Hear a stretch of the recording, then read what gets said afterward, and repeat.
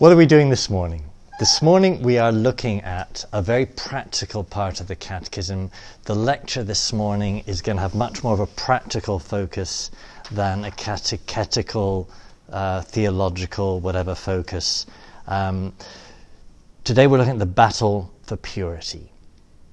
So I'm going to draw on some resources from outside of the Catechism to try and illustrate some of the points this part of the Catechism is saying to us. But first, the first page here is going through some of the points from the Catechism on it.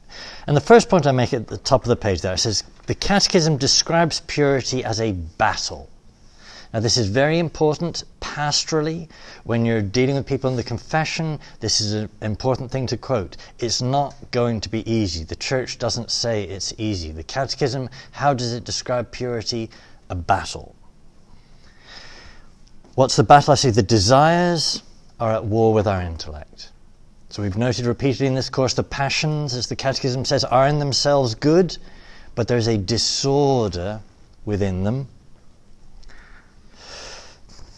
And note the 9th and the 10th commandments, which is where this is what we're looking at, are about coveting. Josh, can you read that quote for us? St. John distinguishes three kinds of covetousness or concupiscence: lust of the flesh, lust of the eyes, and pride of life. In the Catholic catechetical tradition, the 9th commandment forbids carnal concupiscence. The 10th forbids coveting another's goods. So two types of coveting, two types of concupiscence, desiring. This word concupiscence, are you all familiar with it already in your childhood catechesis, dare I hope? It's the word that describes how our fallen passions are at war with reason. So I say literally, the Latin means with desire, concupi. It can thus cover both the disordered and ordered movements of passion. So the word itself doesn't automatically imply a problem. And so before the fall, I say our passions move to the good properly, to real goods, not apparent goods, to goods in right measure, i.e. neither too much nor too little, as we've talked about when we talked about the passions and virtue. But, Michael, can you read the paragraph from the Catechism starting etymologically? Etymologically, concupiscence can refer to any intense form of human desire. Christian theology has given it a particular meaning: the movement of the sensitive appetite contrary to the operation of the human reason. The Apostle St. Paul identifies it with the rebellion of the flesh against the spirit. Concupiscence stems from the disobedience of the first sin.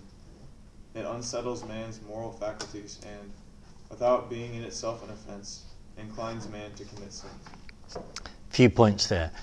So, etymologically, the word doesn't in itself mean a problem, but the tradition has taken this word and said, let's use that word to describe this problem all humans know, that St. Paul talks about.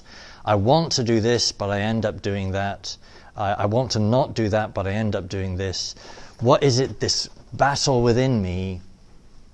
Concupiscence. More strictly speaking, still, concupiscence means you are inclined to sin. Like a man with one leg, you don't automatically fall over, but you have an inclination to fall over. This is what concupiscence means. Purity. What does the word purity, what does it indicate here? I paraphrase, purity means we are rightly focused. What should we rightly be focused on? On God and on things as they relate to Him. Brother Adam, can you read that one? The 6th Beatitude proclaims, "Blessed are the pure in heart, for they shall see God." Pure in heart refers to those who have attuned their intellects and will to the demands of God's holiness, chiefly in three areas: charity, chastity or sexual rectitude, love of truth, and orthodoxy of faith. There is a connection between purity of heart, of body, and of faith. So these things go together. If your heart is not pure, as St. Thomas would phrase it, your intellect is clouded. You can't see properly. My passions get all excited when I'm looking at a bad movie. I just can't think properly of God. I can't see him. Whereas when my passions are calm, I'm able to think clearly. I'm able to see God clearly. So this, blessed are the pure in heart, for they shall see God, isn't a random promise with that good thing. It directly follows. And it's why, especially for a priest, if we let impurity get into us, the consequences are disastrous for our priesthood. You can't preach well if impurity is clouding your thinking. You're just not going to have good stuff to preach about. All you'll be able to preach about is be nice to everyone and please put money in the collection. If we want something deeper, we can't let impurity get a hold of us. Okay, the Catechism says this is a lifelong struggle. Quoting from the Catechism, the baptized must continue to struggle against concupiscence of the flesh and disordered desires. With God's grace, he will prevail. By the virtue and gift of chastity, for chastity lets us love with upright and undivided heart. By purity of intention, which consists in seeking the true end of man. By purity of vision, external and internal. By discipline of feelings and imagination. By refusing all complicity in impure thoughts that incline us to turn aside from the path of God's commandments. By prayer. Purity requires modesty, an integral part of temperance. It means refusing to unveil what should remain hidden.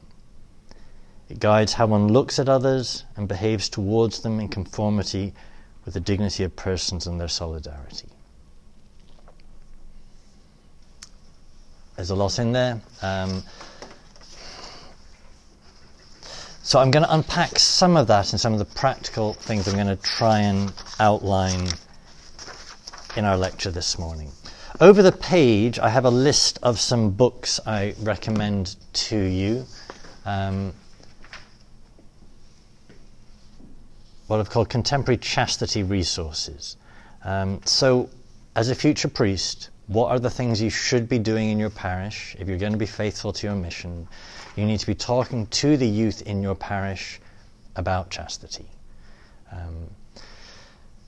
How do you safeguard yourself in terms of safe environment stuff?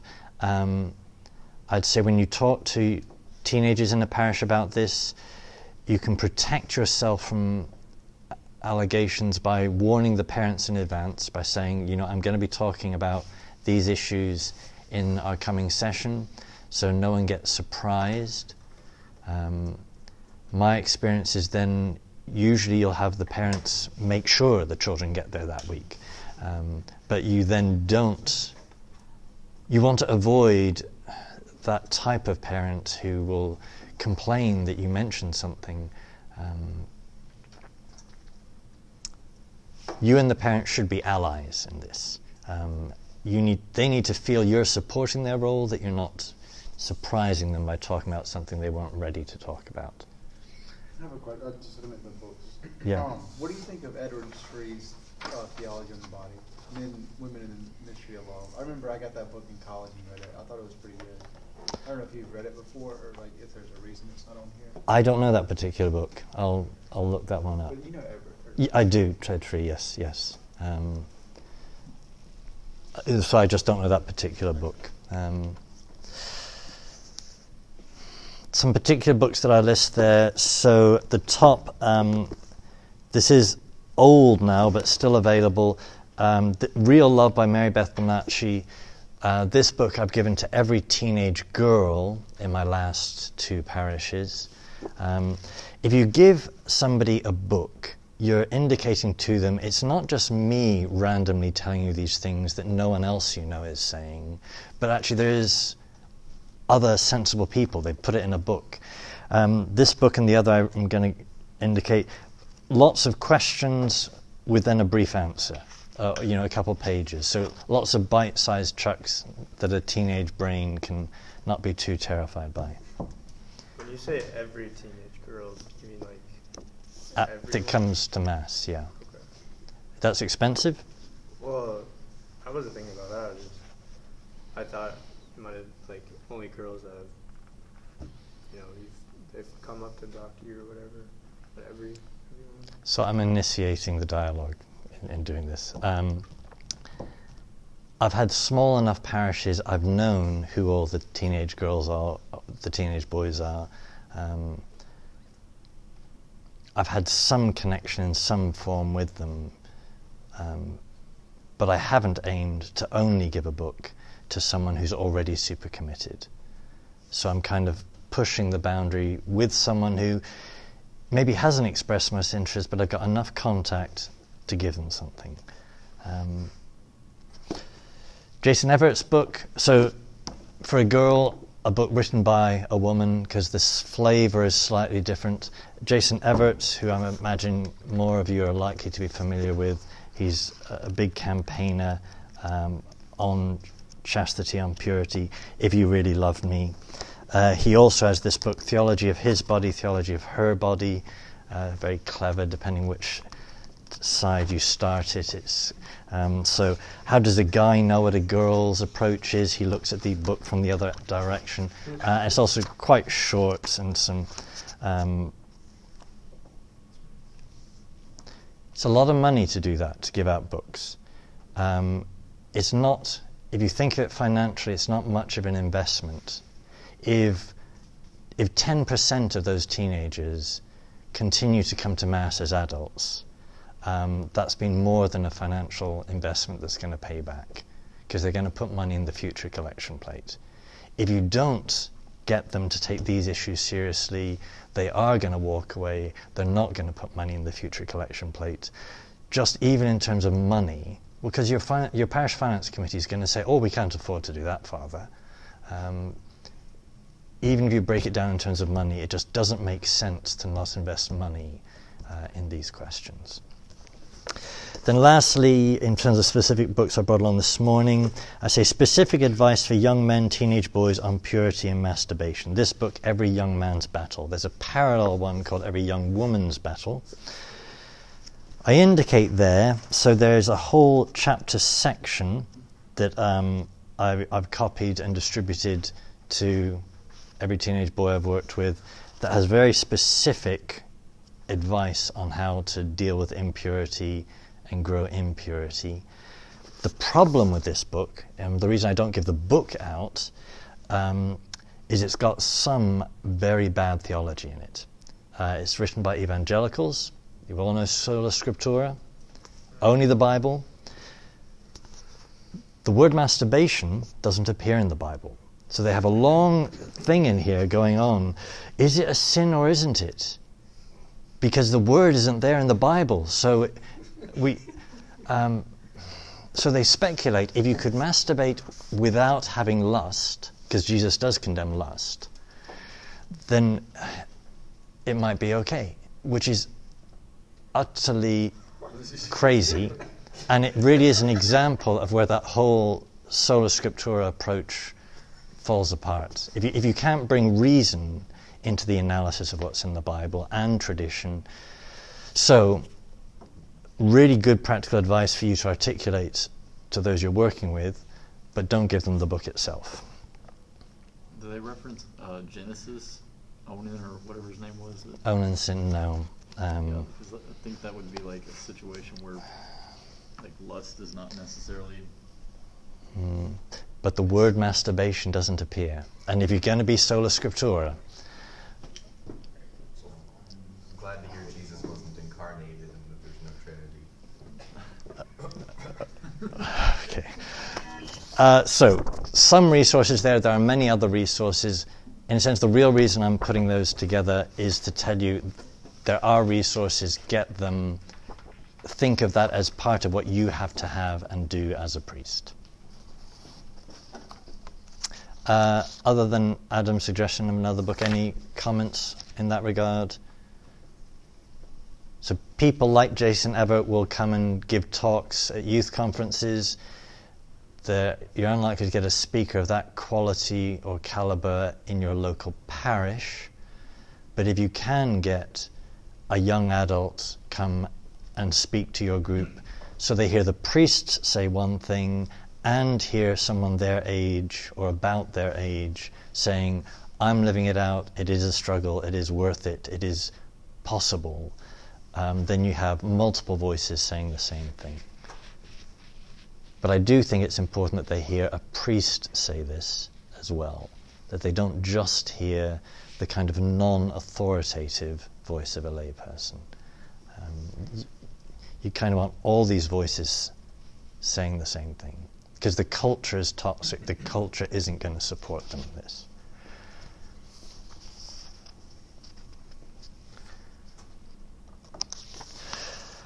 Okay, so page 3. I'm not going to go through all of these pages and all of these notes. I'm going to race through these fairly fast. A few points on page 3, just in terms of why purity is worth the fight. So what would I talk through with my parish youth group? How would I articulate this? How have I articulated this? This is a page of things I've gone through with them. So, first bullet point, why purity? In order to be free to think and live clearly and freely now. So the younger guy, I say, a man who is wandering around thinking about sex all the time, what does that mean? I say, well, it means he's not free to enjoy the rest of life around him. He's living in a fantasy, not living in reality. He's missing out on what reality can give him. That he is, I say, alone in his mind. I say, this is tragic and lonely. I say, is this why you're grinning? Okay.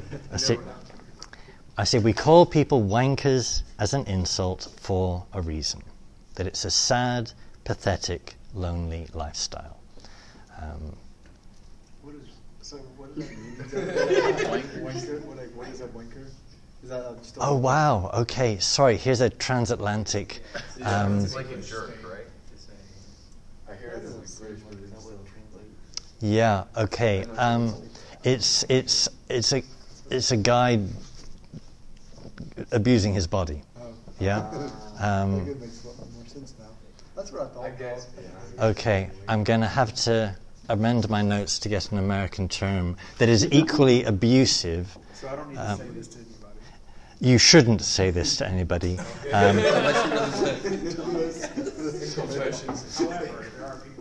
Because I thought it'd be like jerk or something. Yeah, I didn't know. To call someone a jerk is not as anywhere near as powerful as this is a term of abuse. Do you get the basic point I'm trying to indicate here? Is a guy living this is missing out on life, and that's a powerful point to make to him for his sake. It's not just you're doing something wrong, you're sinning. You're missing out on life. Be there. I say, a young man who's mastered his thoughts and attractions to pleasure, I say, he has thoughts free to think about people around him, about real people. He has thoughts able to enter into real life and enjoy real life. And I say, reality is worth enjoying. So that's a simple but very important catechetical pastoral point. Life is worth living. If you're stuck in your own head with impurity, you're not going to be able to engage with life. So that's free now.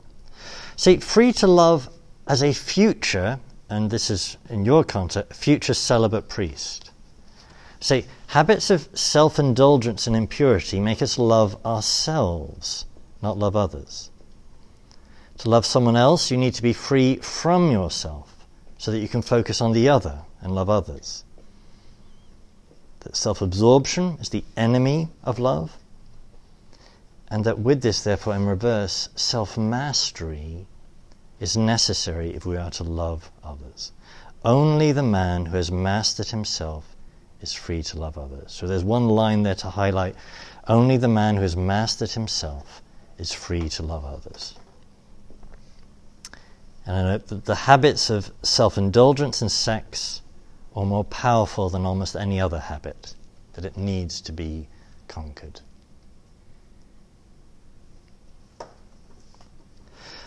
Okay, rephrasing the context in terms of marriage. So most of your teenage boys, they're not going to become priests, they're going to get married. Why is it vital for them if they're going to have a happy future marriage? I say to enjoy sex successfully when you're married.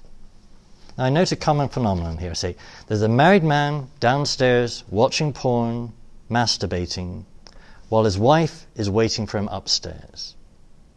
And when he then goes upstairs, he has nothing left to give her. And tragically, that is an all too common phenomenon. So it's not single men who are the majority of those viewing pornography and committing self-abuse. Married men or men with partners. And it interferes in their relationship with their spouse. I've given this talk multiple times. I've had people online listen to me give this talk and comment back to me, what you've described there is exactly the tragic reality of my own life. You need to tell the young man, as a young man, if you want to have sex happily when you're married, not for the 5 years of impurity in your struggle now preparing for marriage, but for your whole life, you've got to win this battle now. I say this tragic scenario might sound unbelievable to a teenager, but it is all too common. That porn and masturbation prevent you enjoying sex in marriage. They don't aid you in it. That porn addiction and masturbation addiction weaken a marriage. And if you do these things habitually as a teenager, you will carry these habits into your marriage, and they will prevent you having as good a sex life as you could have had otherwise. Then quote a study there that was in USA Today, so one of the most secular newspapers, that said, the media tell us that the most exciting sex is outside marriage. But several major research studies show that church ladies and the men who sleep with them are among the most sexually satisfied people on the face of the earth. Now I don't remember the...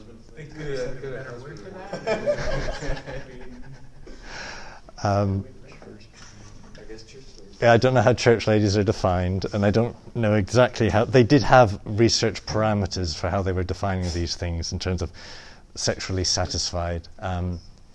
But it's the opposite of the stereotype.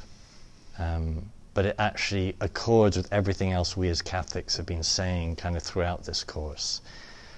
A happy, balanced, integrated man with a happy, balanced, integrated woman, they're going to have a better relationship. They're going to have better sex. So even if sex is the only thing you're concerned about, it just makes sense to conquer yourself, to gain self-mastery.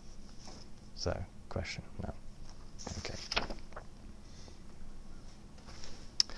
Page 4. Or any comments at this stage? Yeah? Is that supposed to say revenge or revenage? It's revenge, so that's a typo there, isn't it? So the article on footnote 2 is called The Revenge of the Church Ladies. That society says they're boring, but actually they're the ones having the best sex. Okay.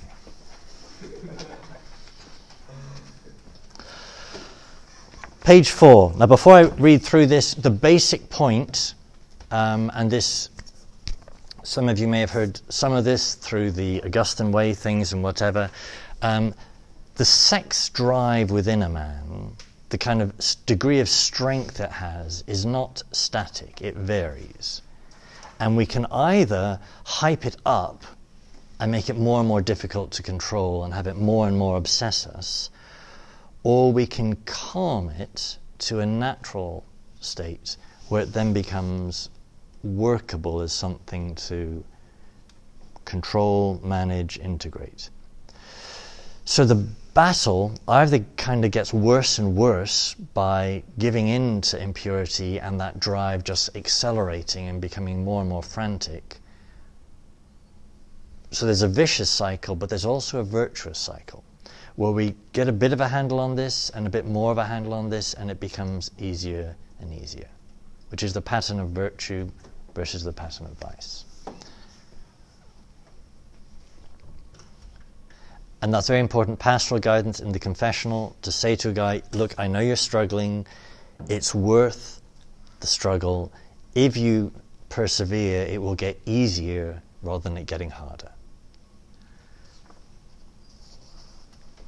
Okay, let's read through my notes here in terms of what I'm saying here. So the page is called Reforming the Sex Drive. Some science-based observations and practical advice. So the sex drive is not fixed in its amount. We can increase it, and then it becomes difficult to control. Every healthy man has a sex drive, but in its natural state, it's relatively easy to control. So first, the vicious cycle. When we do certain things, the body gets a chemical high in response to sexual pleasure. Our sex drive then increases, and we then struggle to control it. So, viewing a sexual image doesn't just affect us then at that moment, but it increases our drive for future days or weeks. This is what the science now shows us. Thinking a sexual thought, entertaining a daydream, increases your drive likewise for future days, if not weeks. Masturbation and its sexual pleasure increases our drive for a period of time. So that all of this creates a vicious circle, so that it becomes increasingly difficult to be pure, because we've caused our sex drive to increase. I say, our current impurity is the accumulation of many individual impure acts. So, as I said repeatedly about virtue, how do we make virtue grow? Repetition, repetition, repetition. But if that repetition is about something impure, everything is in the opposite direction. We just increase that vice of impurity. Now, in contrast, the language I'm using here is taken from this book in terms of, they use the word starving the sexual appetite. So in our Catholic moral theology, we refer to the appetites. So if you take that word appetite, what would the thing to do be with it? Starve it. So the virtuous circle. Every time we starve our sexual appetite, our sex drive decreases, eventually down to a natural state. So starving the eyes. Every time we refrain from looking impurely, our sexual fantasies lack something to think about, and our sex drive decreases. Starving the mind. Every time we refrain one thought, our drive decreases slightly, and it becomes easier for the future. Starving ourselves of the pleasure. Every time a man who is addicted to masturbation refrains himself, his sex drive decreases slightly, and this then becomes easier the next time. So, each single victory in the battle makes future victories much easier to achieve. Now, I next have some points scientifically here, time-wise. I say this is progressive, as in a gradual development. But I say a man in serious habitual sin, i.e. a guy who is frequently, consistently masturbating, will be able to drop his sex drive to an easily controllable state in 6 weeks. Now, if you're giving that advice to a 15-year-old, 6 weeks sounds like eternity. But there is something real that changes scientifically in 6 weeks. The science also indicates even in 1 week he will sense a difference, but he will likely hit a wall at 3 weeks. That, like any addiction, he'll hit a wall. So if you try and come off cocaine, not that I've had the experience of that, but any of these heavy addictions, to withdraw from them is difficult, but then there comes a stage when the withdrawal becomes almost overwhelming. There's a wall that has to be kind of pushed through to get to the other side of it. There's something similar here with the addiction to impurity. If the young man does push through, his whole level of desire will drop, become more manageable. That the self-mastery is progressive. So that's also something you need to guide and warn people of in confession. That the process of it getting easier isn't just going to be linear. It's going to reach some certain stages where the battle will get much more difficult. The wall you're talking about, I'm assuming you're talking about like a biological wall. Like there's something hormonal going on, yeah. But would you say that that wall is like easier to push through if you're like being a man of virtue and like you're praying your rosary every day and you're going to mass every day, especially in that time where it becomes really difficult? You know, I mean, we're all seminarians, so we do that anyways. But like for the average Joe, you know, that has school, class, and stuff, I think like really emphasizing the sacraments. Yes, in your prayer life, yeah, I think would make the wall a lot easier. Yes, but that would be, and I think that's a really good observation to be adding to this. Here I'm just quoting, in a sense, biological scientific data. So we can add in parallel to that supernatural aids. So a young man who knows, okay, this is going to get really difficult in a few weeks, if I make sure at that time I'm more busy at the gym, I'm more entertained with meeting up with friends, the natural things, but the supernatural things of making sure I'm saying the rosary, of adoration. So devotion to the Blessed Sacrament is the single greatest tool to overcome impurity. There's something about the physical proximity, about our Lord present in his physical reality, that aids us in our physicality in purity. Our Lady in the Rosary, likewise, one of these benefits, one of these weapons in the warfare that is unquantifiable in terms of the graces that come with that. That you can't say, oh, it works because of this, that, and the other mapped out on some grid. Just Our Lady tells us to say the Rosary, and she gives us, obtains for us her Son's graces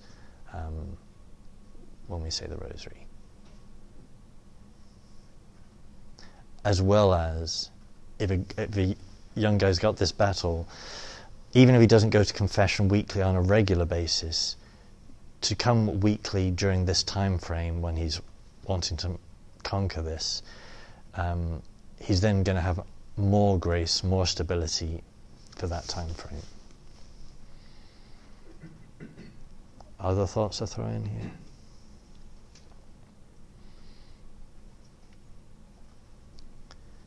So there's a whole way of being strategic about this, about supporting a young man, that there are strategies. You can overcome this. It's not just deciding and it'll all be easy. Okay, I'm not going to go through in detail the points on the bouncing the eyes. They use this metaphor to acquire a habit. I see something, and rather than doing a double take and having a good look at those legs, I see this and I bounce my eyes to something else. That I get a habit of, there are many things in life that it's not helpful for me to look at, to bounce my eyes elsewhere, to suddenly decide that I'm going to find that tree out in the garden there, very interesting. Bounce the eyes to something else. You can't just bounce them away, you've got to bounce them to something else. Thoughts. In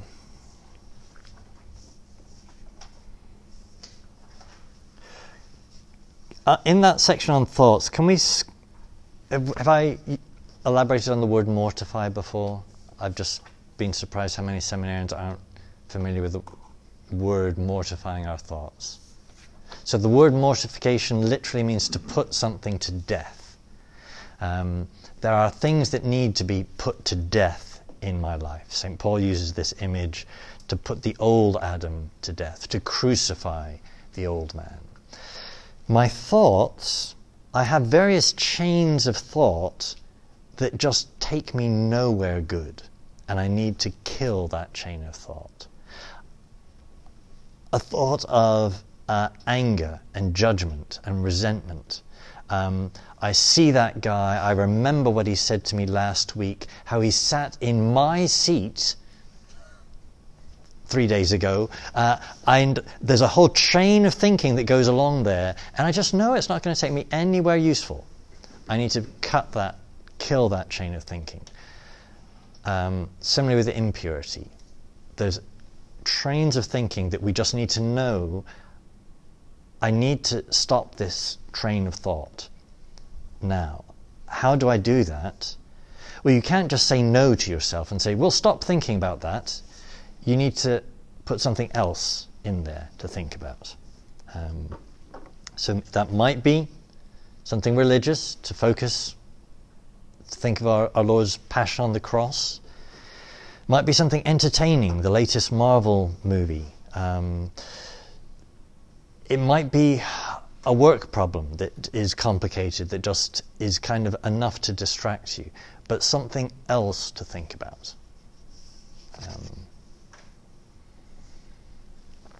Okay, can you see where it says the bullet point that starts, process your thoughts properly? That's kind of halfway down the thought section.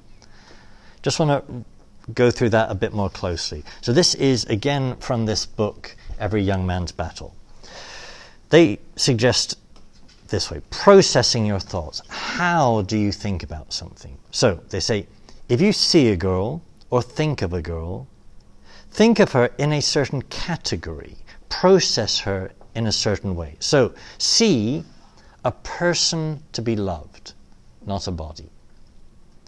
See, that is someone's sister, or that is someone else's future wife, not mine. Thinking of someone in those categories, processing them in those categories, just changes how I'm thinking.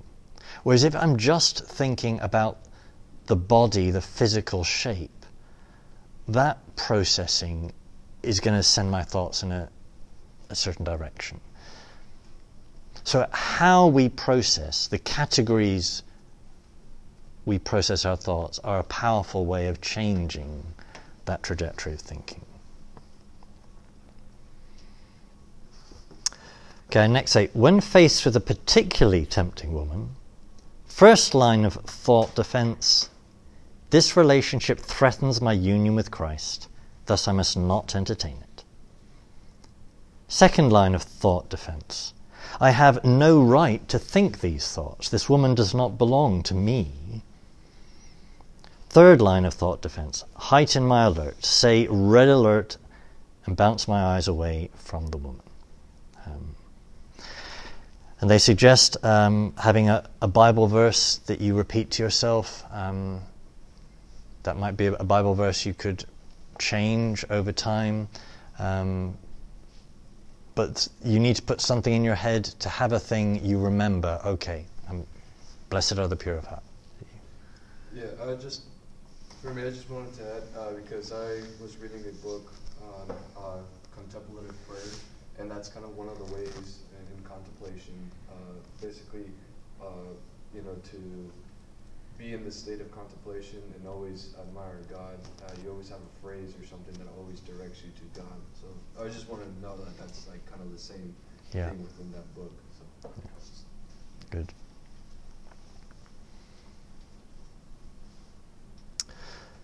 Okay, in the porn section, halfway down at where it's got that little section, how to avoid it. So tell yourself, this is a real person, not just the TV show. So something begins to appear on the internet, immediately tell yourself, this is a real person. Ask yourself, how much are they being paid? tell yourself this isn't a victimless sin. By your clicking on the link, by your continuing to watch it, somewhere out there, Google and all those advertisers are counting the fact that you're watching. And that is creating revenue, and that is trapping somebody in that way of life.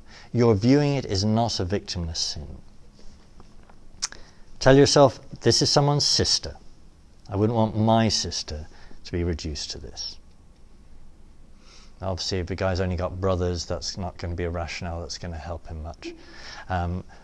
But if you have a sister, that's a pretty powerful way of instantly, I wouldn't want someone else looking at my sister that way.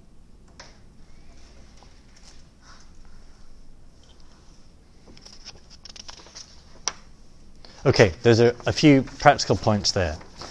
Over the page, and we're going to move on to a different question again in this regard.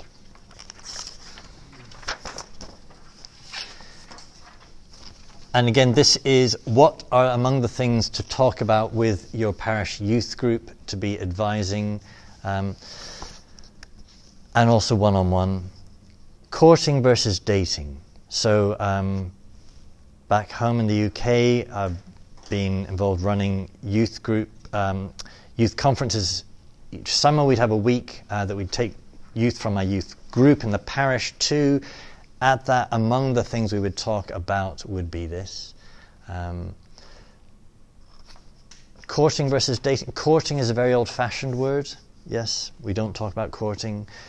Dating, I use these words to indicate this modern thing of dating is very different from the classical thing of courting. Courting, there comes a stage in your life when you're ready to marry, when you're looking for a suitable person to spend your life with. That's when you engage in the courting process. Dating is very different. Dating is rooted in the here and now, just a thing I'm doing with no particular future trajectory. I'm just out to find someone that we're just going to enjoy each other's company. That's kind of what dating is about in the modern sense. And it's just a very different trajectory.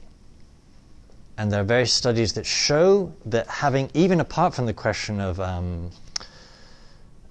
anything else, just the process of having this girlfriend, that girlfriend, that girlfriend, that girlfriend creates a romantic instability that to then finally find someone you want to spend your life with, there's something within you that's got used to just a whole string of girls rather than spending time with a girl is about something serious that I'm hoping is going to go somewhere long term.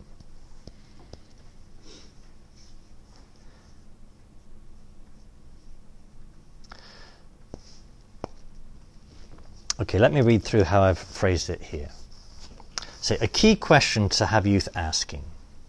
Do you want to engage in behavior that will be fun now, or do you want to build behavior aiming at a long, stable, happy future marriage?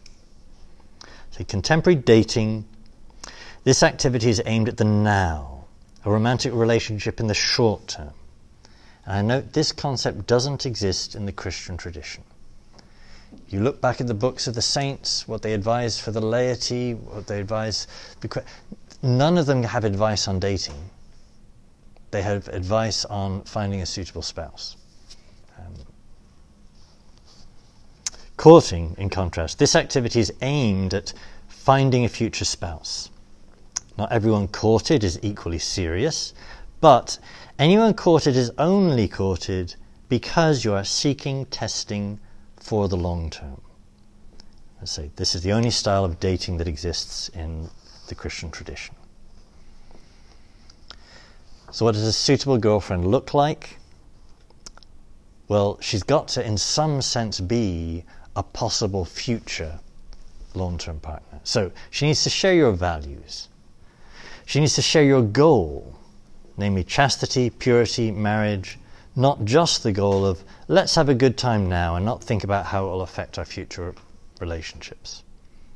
So look for a girl who shares your values, not just who's pretty or fun. Then say in bold a point I make very emphatically: don't waste time in an unsuitable relationship. So every minute you are in a relationship with this girl is stopping you being free to meet another girl. And that girl might be the one you're going to spend your life with.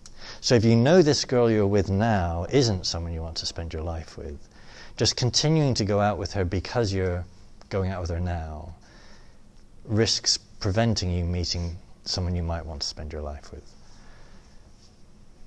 And that's a bit of practical advice you've presumably heard many times, yeah. And obviously isn't very relevant in the seminary context. This is what you would be saying to others, yeah? If I discern out this time, you know it's not. Okay, yeah.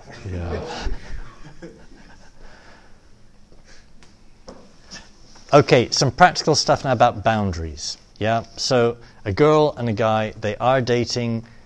What should be their physical behavior? Yeah. Sure, yeah. It was super hot, now it's got cold, yeah. A question. How do you instill in somebody who's like in a broken family, right, let's say, and their mom, is, like their teenage daughter just sees the mom who has all these boyfriends. Like, how do you instill that into the teenage girl that, like, that's not a healthy relationship when you're dating? So she's going to see that and she's going to think, oh, that's a healthy relationship. Necessarily. Yeah. How do you help somebody in that situation, because that person is definitely going to have some crazy stuff going on. Even if they don't think they right. do, And yeah. even if they want to court because they think this person is their lifelong partner, Yeah. they always have this thing, oh, I can just get rid of them when I need to. Yeah. Well, what would you all say? I did not hear. So the scenario being pointed out is frequently the person my generation, the parent my generation, isn't stably married, and the man my generation has got a string of women he's cycling through. My daughter, that's what she sees as normative. So to be talking about only having a relationship that's going to be good for you for the long term just is a whole set of categories that the young person isn't even open to as a possibility. Yeah. I think that would almost be even more easy to convince someone like that a long-term relationship is better, just because they can see from a practical perspective their father or mother or whoever who's going around and is obviously unhappy because they are not in a stable long-term relationship. That when you tell someone about this, it would be more enlightening for them, like, oh yeah, that makes sense. Right.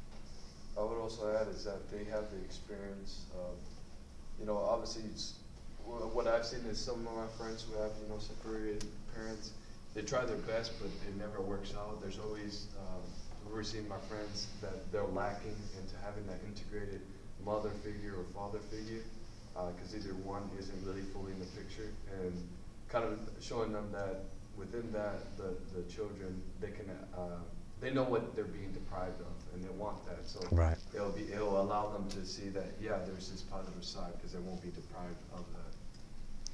So I think on one level, there are lots who never even see the possibility of another way of living and loving. But there are many who look at their parents and just see, this is just, I don't want to be like that. My parents, my mom, my dad isn't happy, this isn't working for them. I somehow want to find something else to base my life on. And you will find young adults in that category who will somehow end up in the church because they'll just have a sense we're the only ones who have another narrative. And that's why it's important that when such a person comes, you've got something to say. The questions you're asking, we have answers to. And you're only beginning to ask the question, rather than me kind of ram something down your throat, kind of point you in the right direction. The most anti-alcohol people are frequently children of alcoholics. Frequently the people that are most opposed to divorce are children of divorce. Something similar, I think, with cycles of broken relationships.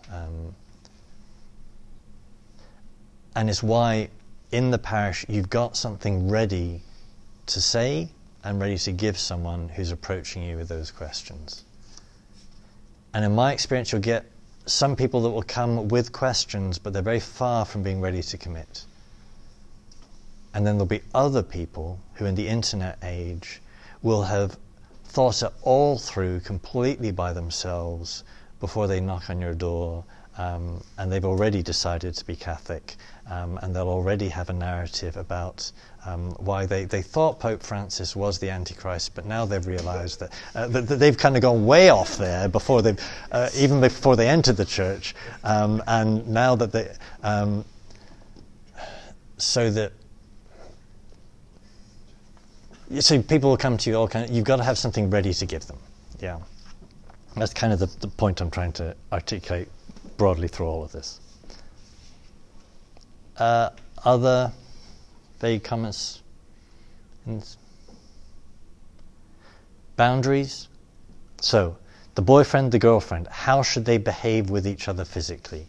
I have had young people say, even to phrase it this way is wrong, because it's presuming that there is a physical aspect to their relationship. One way of doing this is to not have kind of physical contact at all. This is my girlfriend, we hang out together, we are boyfriend and girlfriend. All of these boundaries issues just aren't an issue for us because we just know we're not going to get that close, and our marriage night is going to be the first time there's a whole bunch of stuff that we're going to do for the first time. That is one way, and I think that is obviously a very safe route. For you as a priest, as a pastor, we as a pastor can't impose on someone the most super strict, super safe method. So we've got to indicate what's kind of required without saying, and there's a super, super safe way. Does that distinction make sense? So to know what is a possible safe route, but also know that isn't a morally required route. And I would say to not discourage someone taking that super safe route, but also indicating to them, yes, what you're doing is a super safe route, I commend you for it, but do know that isn't the only way of being a Catholic.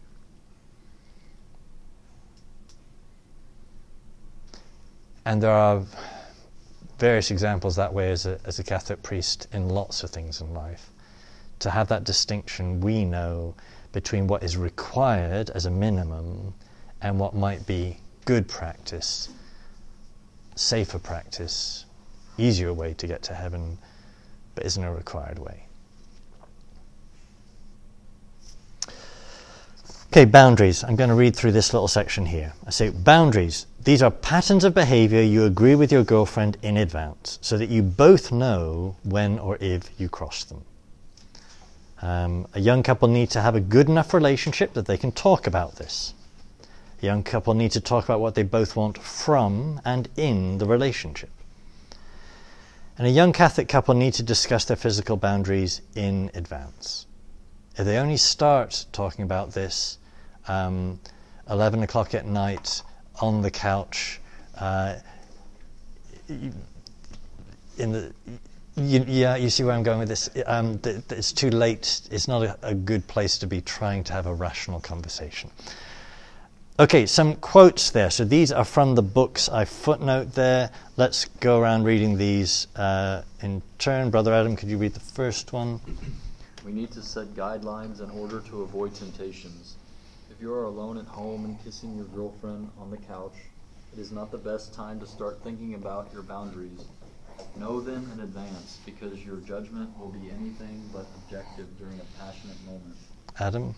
Set some firm boundaries regarding intimate behaviors. Often couples who establish these boundaries and goals feel a sense of freedom, peace, and security in their relationship. Hunter? While discussing your boundaries, you may realize that the two of you are wired differently. For example, a woman needs to realize that a man's body works differently than hers. She might be content snuggling with a guy, but the guy's body is working at a much faster pace. Be honest with yourself and with each other, and make your resolutions clear. That's why this book, Theology of His Body, Theology of Her Body, is trying to kind of introduce the teenager to the thought that the guy and the girl are wired differently. So she thinks, oh, we can do this, and she's fine being pure afterwards.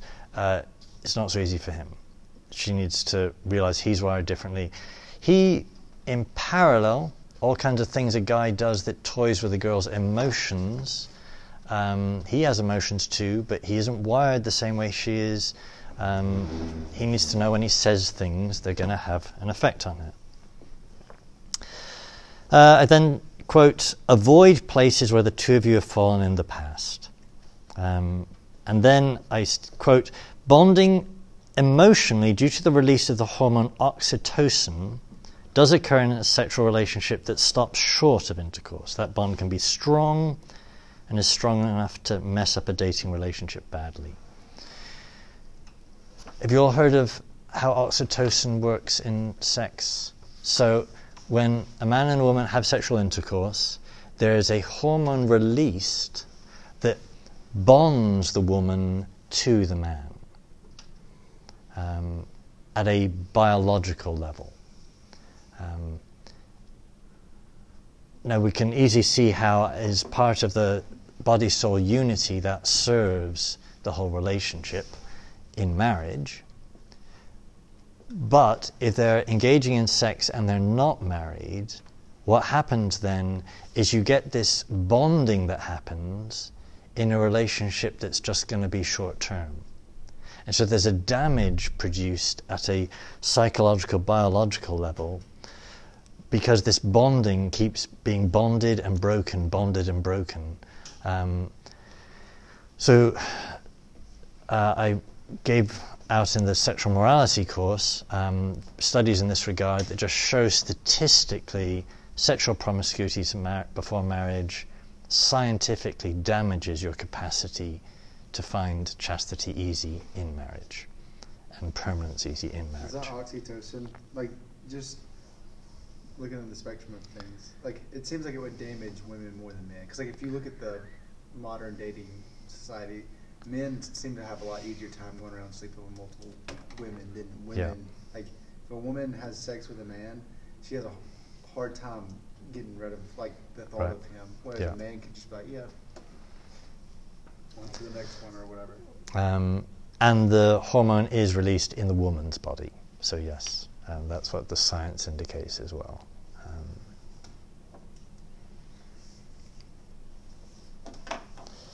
So I think I've made this point before. I'm trying to get confused whether it's this course or the sexual morality course.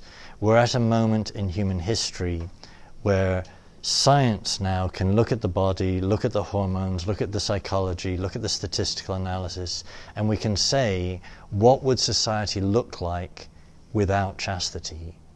And we can see very clearly what the hormones do, what the relationships have as the consequences, how damaging it is. The flip side with some of this also, and the church ladies having better sex article is kind of an indication of that too, is actually we can get some glimpses of how healthy chastity is for a relationship too. Okay, the last thing to run through, page 7 of my notes. So this is a specific sheet I've given to teenagers. Guidance on dating boundaries, kissing and petting, especially for guys. So you see the two columns there. One is indicating when you're married, all of these are fine behaviors, appropriate behaviors. That's part of what marriage is. You've given your body to each other. But now, the other column, there's a whole bunch of those activities that will be suitable one day but are not suitable now. What is suitable now? Holding hands, hugging, some kissing. With respect to kissing, at the risk of stating the obvious, only for your girlfriend, not a random girl at a party. It's a genuine sign of affection, not just of lust. It's not a random act. and that the body speaks. So when you do sexual morality, you will look at John Paul II's image of the theology of the body, that the body has built-in signs, significances, meanings. When we use the body in a way that is contrary to those meanings, we damage ourselves. A kiss means something. It shouldn't just be a random thing with a random girl. So, petting. Is petting the right term in the American context? Oh, dang it. Okay, so.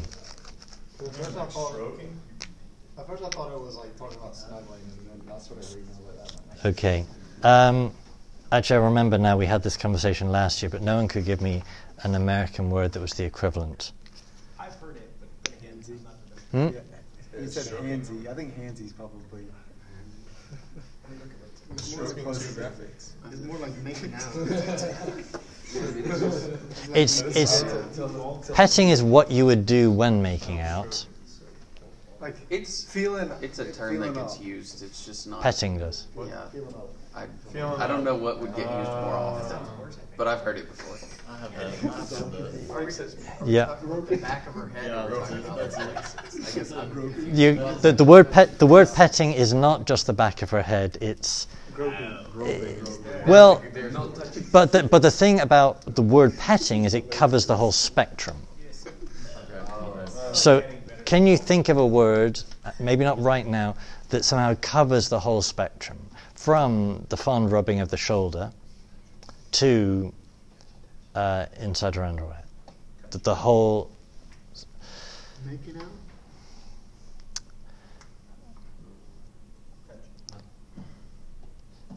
Making out is, I think, already further down the spectrum of what petting includes than necessary. You have the vague idea what the word means. Please come back to me with a thought of how to recategorize these notes for an American audience. Okay, what do I say? Why is petting often wrong? Say, because it awakens a desire that should only be satisfied in sex. It awakens a desire that should only be satisfied when you're married. Mary Beth Bonacci describes the contradiction like this: I love you so much that I'm going to make you want something I'm not going to give you. So the girl makes out with the guy, turns him on in a certain way with the intention of, but we're not going a step further. Well, there's an unfairness there to intend to hype someone up and not. So petting usually involves turning on a desire you won't satisfy. The private parts and foreplay are designed to awaken desire for sex, which means they should only be involved when you're in a relationship where you can intend sex.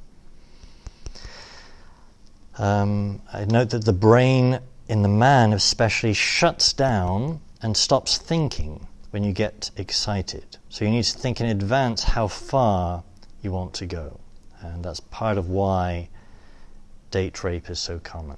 That the man loses his ability to think the more he's aroused. So if he hasn't thought through and the couple haven't discussed well in advance what their boundary is going to be, it becomes very difficult for him to think, I've crossed a boundary, if he hasn't established a boundary clearly already.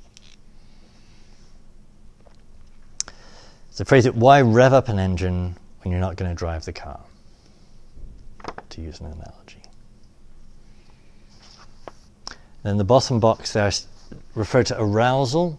So getting excited, having an erection, is a sign that you've revved up the engine and need to back down. So what is an indication that the making out has gone far, that you need to step back? That's the sign. The girls don't have the same issue or problem, so the girls often don't understand boys in this regard. So the boy needs to know himself and know that the girl may not understand what she's doing to him. These authors all argue that French kissing with that is inappropriate because they say it just always leads to arousal, which wouldn't, I think, if I was going to talk in terms of logical necessity, necessarily follow. But that's the argument they would give. It's not, therefore, safe behavior in terms of chastity. The instant you have a boyfriend and a girlfriend, a good Catholic couple, asking themselves these questions, they should be able to navigate a fair bit of what they're aiming for and what they're aiming to avoid.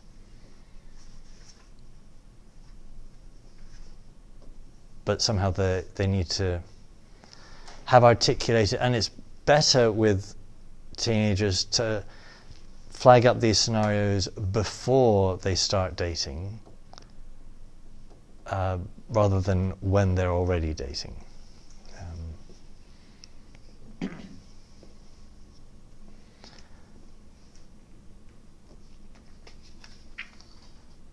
Comments further? Yeah. Would boundaries lead to, especially for women, like modesty? Would that also lead to that? Yeah, because they don't touch on modesty there. It seems there's a lot of, to me, a lot of my friends that are Catholic don't seem to grasp what modesty is. Yeah, modesty is a very difficult issue. So the 2 summer camps I've been at, the last 2 summers, both of them, there's been this phenomenon. Super young Catholic girls at that phase where they've had some kind of come to Jesus moment, super devout, but there's something that's not quite integrated yet. They're wanting to be the super uber Catholic, so they're coming into Mass with their mantillas, but still with shorts that barely cover the underwear. Yeah, so the modesty to cover their hair, but it's very, I'd say in general it's better for a woman to have that conversation with a woman, but then it needs to be the right woman. That some women are just busybodies, like telling everyone else what to do. These are also things where the difference between really good, safe behavior and morally required behavior is not obvious where that distinction lies. So the Church and the Catechism, as we quote on the first page of these notes, talks about modesty. It doesn't define what modesty is. And modesty does vary in different cultures. So there's a certain amount of the eye getting used to seeing a loss of flesh and it meaning less, but it never means nothing.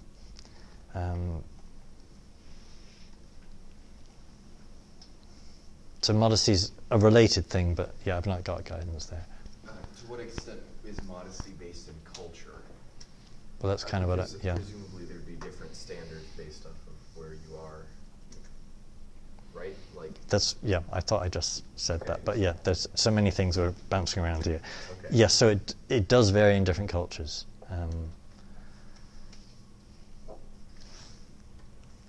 Having mentioned the mantilla, where does the mantilla come from? So it's often referred to St. Paul, who says a woman's head must be covered. Yes, in church. And in the Catholic tradition, that translation coming out of the Vulgate goes with a woman's head being covered. Literally, Scott Hahn, Jeff Cavins would be among contemporary authors looking at the scriptural text itself. The phrase that gets translated, a woman's hair must be covered, is actually that she mustn't let her hair down. Now, why would letting her hair down be significant?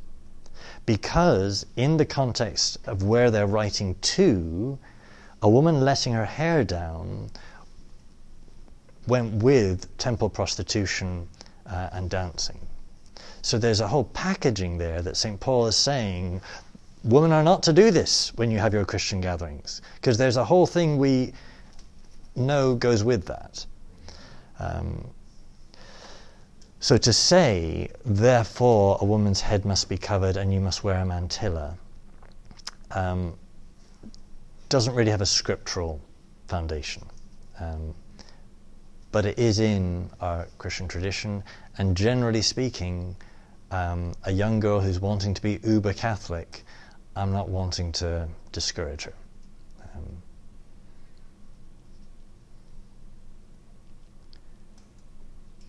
Okay, I've run through a few things this morning.